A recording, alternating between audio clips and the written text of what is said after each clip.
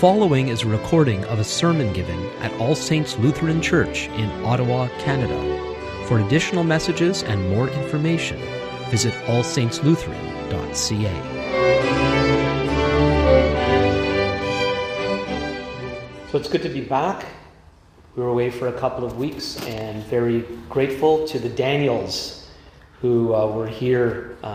Daniel de Grossier led worship for 2 weeks, and Daniel Aviton and Daniel McKinnon led the service and gave the messages. And I've been hearing good things, both from some of you and from them, so I'm very grateful for that. We've been looking at the letter of 1 John, which I have found to be quite an experience myself. Just try to fix this. As I've been getting into this letter, and it's quite different from other letters in the New Testament, especially when you compare him to Paul. Paul's letters are a lot more what we might call linear. He says this, and then it follows with that, and then it follows with the next thing, and then he's building and building and building. Sometimes he goes off on a tangent, but then he'll come back. And there's a sense that his letters are very orderly, which makes sense because Paul was an extraordinary scholar. From before he knew the Lord Jesus, he was well read in the scriptures and seems in other literature. He spoke several languages. He was somewhat cosmopolitan. John, on the other hand, was a fisherman. We would call a person like that a blue-collar worker. We don't know how much education that he had. We don't know how literate he actually was. This is something that's really come to me in the past little while, seeking to understand this, that if it wasn't the people who were writing the scriptures, certainly the people who were, quote-unquote, reading the scriptures themselves, where did they go? Hi, guys. What happened? We just turned up the volume a bit. Okay. It sounded pretty loud already, I thought, and now it's really loud. No. It was fine. Wasn't it fine the way it was? Yeah, it was already fine.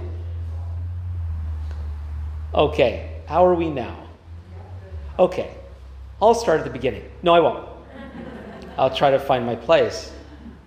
So it appears that many of the people who have read, actually, most people in the first century and before never read the scriptures. They heard the scriptures. They were far more of an oral society than we are today. And oral societies express thought through words differently than more literate societies do. And that's helped me to understand why John seems to go around and around and around in how he's explaining what he's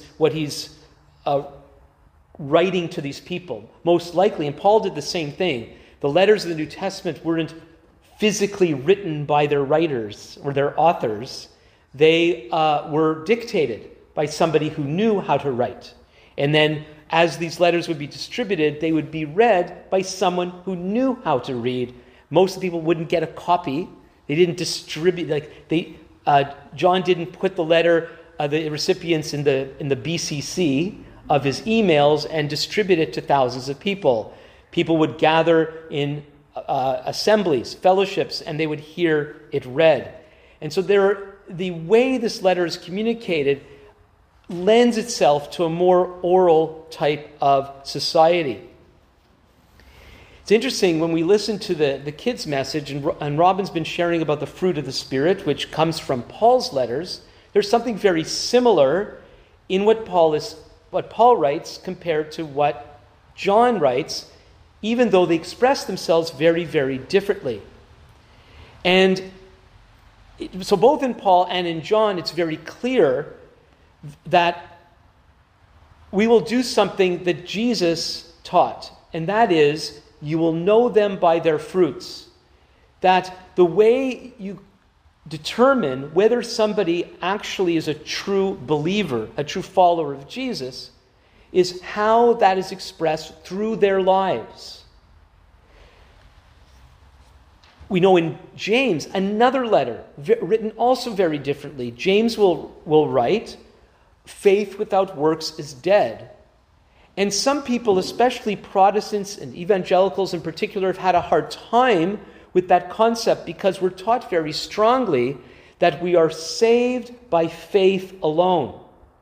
But the problem with that concept has a lot to do that we have misunderstood what faith is. When we understand biblically that faith is trust and not simply something that we think in our heads, then it becomes more obvious that which you trust will become evident by how you live. If you trust something or someone, a thought or a concept, you will respond accordingly. One just follows the other. And yet, even in the first century, it seemed that there was this idea that somehow we could separate faith from how we live. And so whether it's Paul, who in the book of Romans, he so brilliantly explains how everybody has fallen short of God's glory. Everybody has sinned. No one has reached God's standards by virtue of how they lived. And so we need God to come and rescue us. And he's done that through the death and resurrection of Jesus. And by our trusting in him, we are made right with God. And Paul explains that so strongly that in Romans chapter 6, he has to teach the Roman believers against the idea that even though this salvation we have is so magnificent, we mustn't take it for granted by saying, well, why don't we sin that grace will abound? It seems there is something in Paul's logic that could lend us to believe that it doesn't matter how we live. As long as we really believe in Jesus, whatever that means, then it doesn't matter what we do. And that kind of teaching has cropped up again and again and again for the past 2,000 years. And it's as wrong now as it was wrong in Paul's day and James' day and in John's day. And we need to note that it is a problem, that there's a tendency to so rely on the concept of believing in Jesus is good enough, it doesn't matter what we do. That comes to us over and over again, that we need to be reminded that that is not true, that if our lives do not evidence the reality that we claim to have, then according to John, we don't have the reality. So over the next couple of weeks, we're going to look at 1 John chapter 3 that was read for us. We're going to be looking at verses 1 through 10 this morning, but let's lead in because we haven't done this in a while. 3 weeks ago, we were looking at the end of chapter 2, and I'd like to read the last 2 verses of that where John writes, remember that means John dictated, "And now, little children, abide in him," abide in Jesus, "so when he appears we may have confidence and not shrink from him in shame at his coming.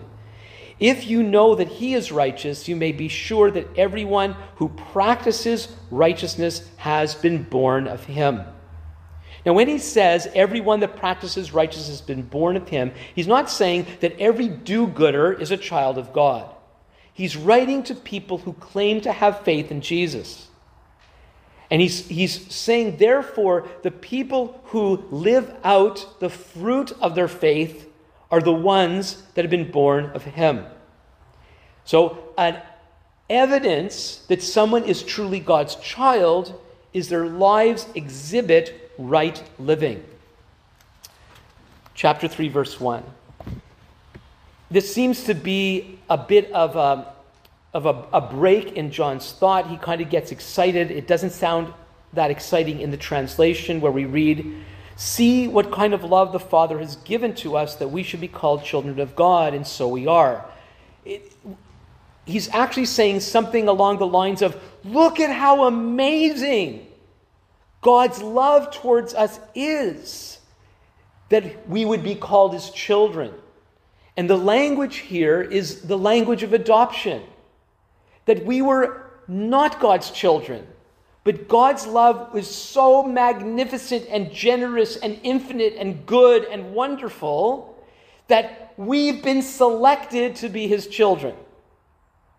And then he says, and so we are, which it seems to me this is a little sign of the oral nature not only of John's dictation, but that he comes from a very oral culture.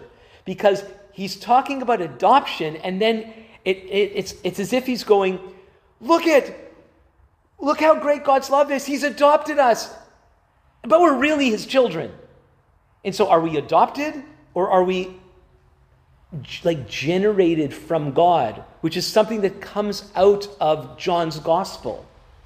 The idea that those who put our trust in him have been truly born of God. So there's an adoption concept happening because God's gone out of his way to say, you. I choose you. I give my name to you.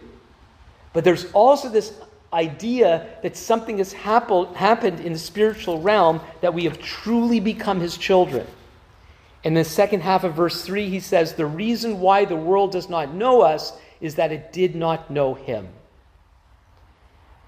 The believers of John's day that he's writing to, part of this community, it might have been the 7 churches listed in the 2nd and 3rd chapters of the book of Revelation, that these were churches that John had some oversight over.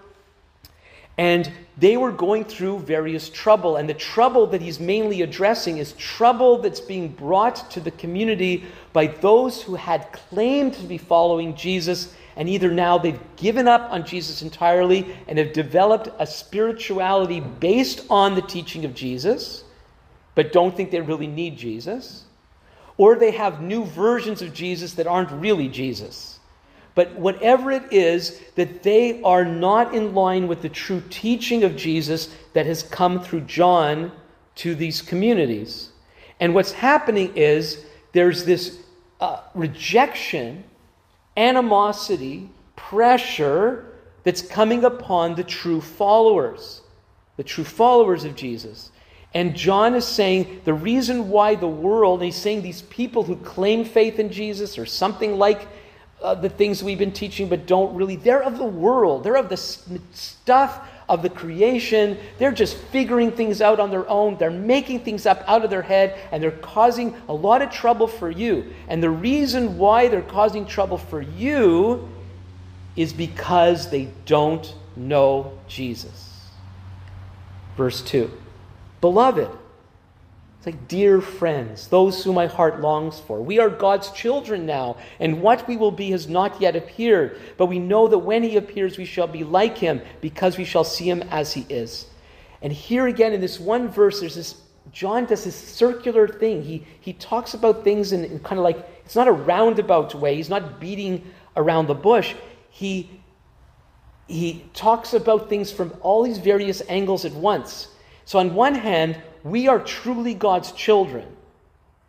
But what that really means has not been yet fully seen or experienced. That's going to happen when Jesus appears. So it's not as if we're not really God's children, and we will only become truly God's children when he returns, and he makes us that. No, that's wrong. We really, really, really, really are God's children now. But the fullness of that has not yet been experienced. Verse 3, and everyone who thus hopes in him purifies himself as he is pure.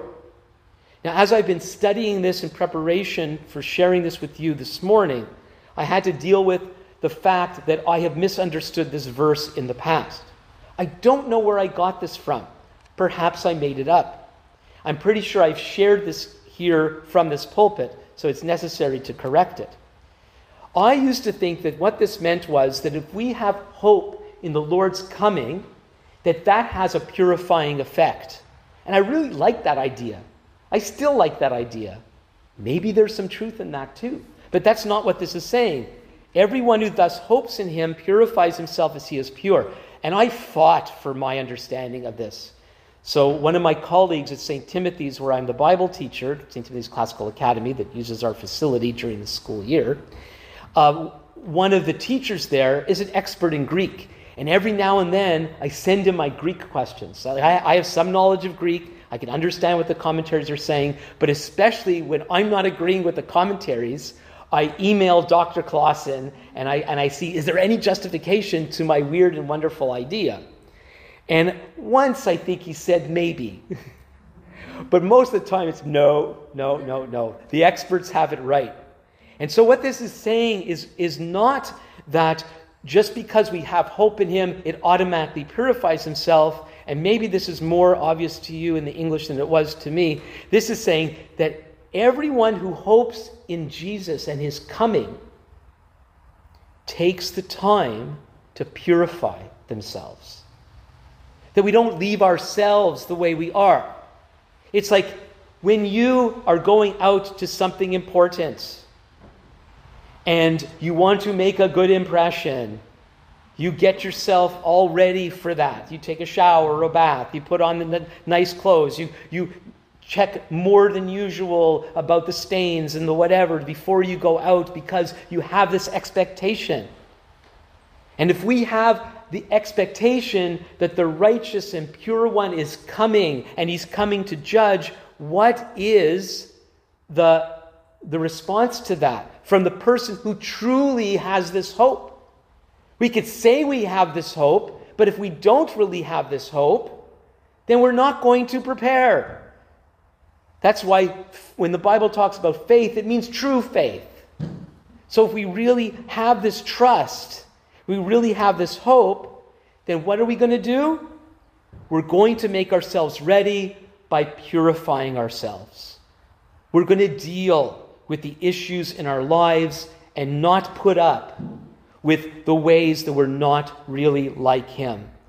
And now he makes it really clear in verse 4, everyone who makes a practice of sinning also practices lawlessness. Sin is lawlessness.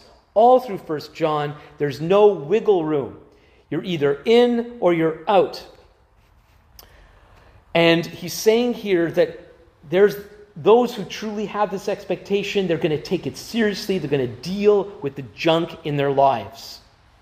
But those who don't, the people who make a practice of going against God's standards, they also practice this thing called lawlessness, which might sound that he's simply repeating himself, which would not be surprising for John. But this lawlessness idea seems to be, lawlessness is the realm of the devil. Outside, the devil lives completely outside of how God does things. Robin shared when she talked about the fruit of the Spirit, goodness, that before she came to know the Lord, lying meant nothing to her. It's just what you did. I grew up in a similar household.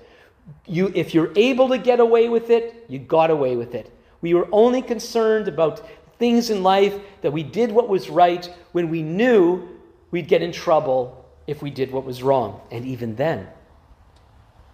And this is where the person who does not know the Lord lives. Those who disregard God live in the realm of the devil. And those who practice sinning, that is where they live. Verse 5, you know that he, Jesus, appeared in order to take away sins, and in him there is no sin. So we've got these two realms. We've got the realm of God, which is pure, which is righteous, and that's where the followers of Jesus live and practice. While those who don't know him, no matter what they say, they live in the realm of the devil. And so, because there's no sin in him and we're following him, then we should want nothing to do with sin. He says, verse 6, no one who abides in him keeps on sinning. So no one who's in an intimate relationship with Jesus goes on sinning. No one, verse 6 continues, no one who keeps on sinning has either seen him or known him. John is very, very clear that those who go against God in how they live on a regular basis have no relationship with God whatsoever. They're not born of God. They're not Jesus followers. They're out. And he's saying this over and over again in the book. And so, people grappling with this book have also grappled with the idea, is John in this letter teaching some sort of version of what's called sinless perfection? Is John saying that if you ever mess up, I hope you don't mind my using more common phrases and not so technical ones. Is John saying anybody who messes up is out? Anyone who messes up is a hypocrite? Everyone who messes up is in the realm of the devil? Is that what he's saying? The answer is no. Because at the beginning of his letter, he makes it clear. If anyone says they have no sin, they're a liar and the truth's not in them. But if you confess your sins, he is, I know this, I say it all the time. He is faithful and just to forgive us our sins and cleanse us from all unrighteousness. Thank you. And it's pretty clear, John's not saying this just happens at the beginning of your walk with God in Jesus.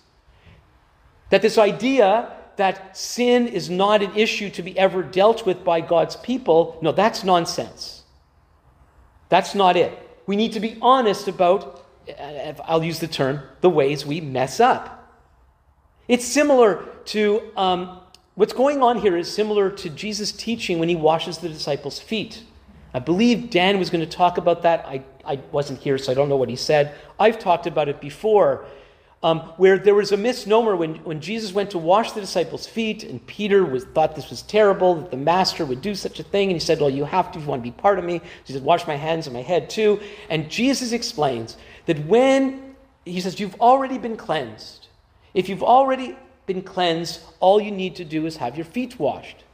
And so the teaching there is, the world is filthy dirty and is in a state of lawlessness. And unless we come into relationship with Jesus, we'll be left in that state forever. The good news is that we could come to Jesus and be cleansed. And once we're cleansed, we don't have to worry about getting re-cleansed and re-cleansed and re-cleansed. A child of God is a child of God, to change the metaphor. If you're born of God, you're born of God. But children of God do mess up. We do sin. And Jesus talks about that as if getting our feet dirty. Through the course of our living life, our feet get dirty, and we need our feet to be washed. So to pretend that you don't have stinky feet due to living in this world, you're lying, John says. Everybody, now of course some people, because of shoes and socks, have stinkier feet than ever. And you know who you are. But you know what that's like. Feet get stinky. Feet get dirty just by the course of living. We sin through the course of living. But the child of God does not make a practice of sinning. The child of God does not, we don't excuse our sinning. If we excuse our sinning, and we've met people who have claimed, I love Jesus, I follow him, but what about, don't talk about that. Where there's an unwillingness, a complete and absolute unwillingness to deal with certain issues in our lives. I'm very aware that some people have serious habitual problems, but are they excused? Or is there a brokenheartedness before God that he would deal with this? What is the realm in which we are living? And it seems, so when he talks about keeps on sinning, he's talking about the person who has a lifestyle of excusing their sin, living unrighteous lives, and actually really doesn't care. The child of God, when we mess up, we care about it. It breaks our heart, and we seek to do something about it.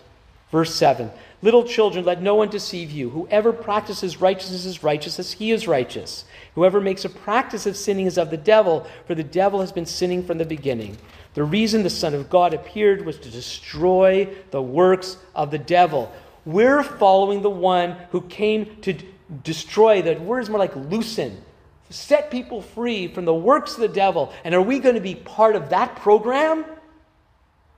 Or are we going to further the darkness? Verse 9, no one born of God makes a practice of sinning, for God's seed abides in him, and he cannot keep on sinning because he has been born of God. No one knows for sure what John is talking about here by God's seed. It could be the Holy Spirit. It could simply be Jesus. It's possible he's talking about God's life force is at work in the life of the true believer. Because we're born of God and we're God's children, our life is bent in the direction of life and goodness and righteousness. Verse 10, by this it is evident who are the children of God and who are the children of the devil. Whoever does not practice righteousness is not of God, nor is the one who does not love his brother. Now again, this sounds like very cut and dry, that if we do wrong things, we're out. That is not what he's saying. We need to understand the whole letter together. Remember, they would have heard the whole letter at once. I've encouraged you, if you have, how do I say that? I've mentioned before, it would be a really good idea to read through this letter even more than once. It's not long, and it makes a difference when you read the whole thing at once. When you read the whole thing at once, it's clear. He's not saying that there's no room at all for sin in the life of the believer. It has to do with our main approach to life, our basic lifestyle. But he's clear that if our lifestyle is one that does not practice righteousness, that person is not of God. And then he throws in back to a theme that he's been speaking about already and will speak about again, nor is the one who does not love his brother. Part of living righteousness is caring about other believers. And first and foremost, those within our own congregation. We are family, and here's our expression of that family. And if we truly know the Lord, we need to care about one another. And if we could care less, then we'd be well advised to get right with God and look to him to help us care for one another in the way that he wants us to. Let's pray. Our Father, we thank you. We thank you that your word is clear. While it can be hard to understand, it is still clear. Lord, we acknowledge that we don't live always as we should. We thank you for your forgiveness. But help us, Lord, not to take it for granted. Instead, Lord, may we be serious with you and hear your voice and obey you because we're yours. Thank you, Lord, that you have not left us to do this on our own, but you provide a new birth and the gift of the Holy Spirit to give us the power to be the people you want us to be. Lord, show us where we've made excuses and help us to come into the light, that you might fill us with that light and that we would not run away, but that you would enable us to be everything that you want us to be, knowing your forgiveness for our sins day by day and living a life reflective of who we are in you. In Jesus' name, amen. Thank you for listening. For additional messages and more information, please visit us on the web at allsaintslutheran.ca.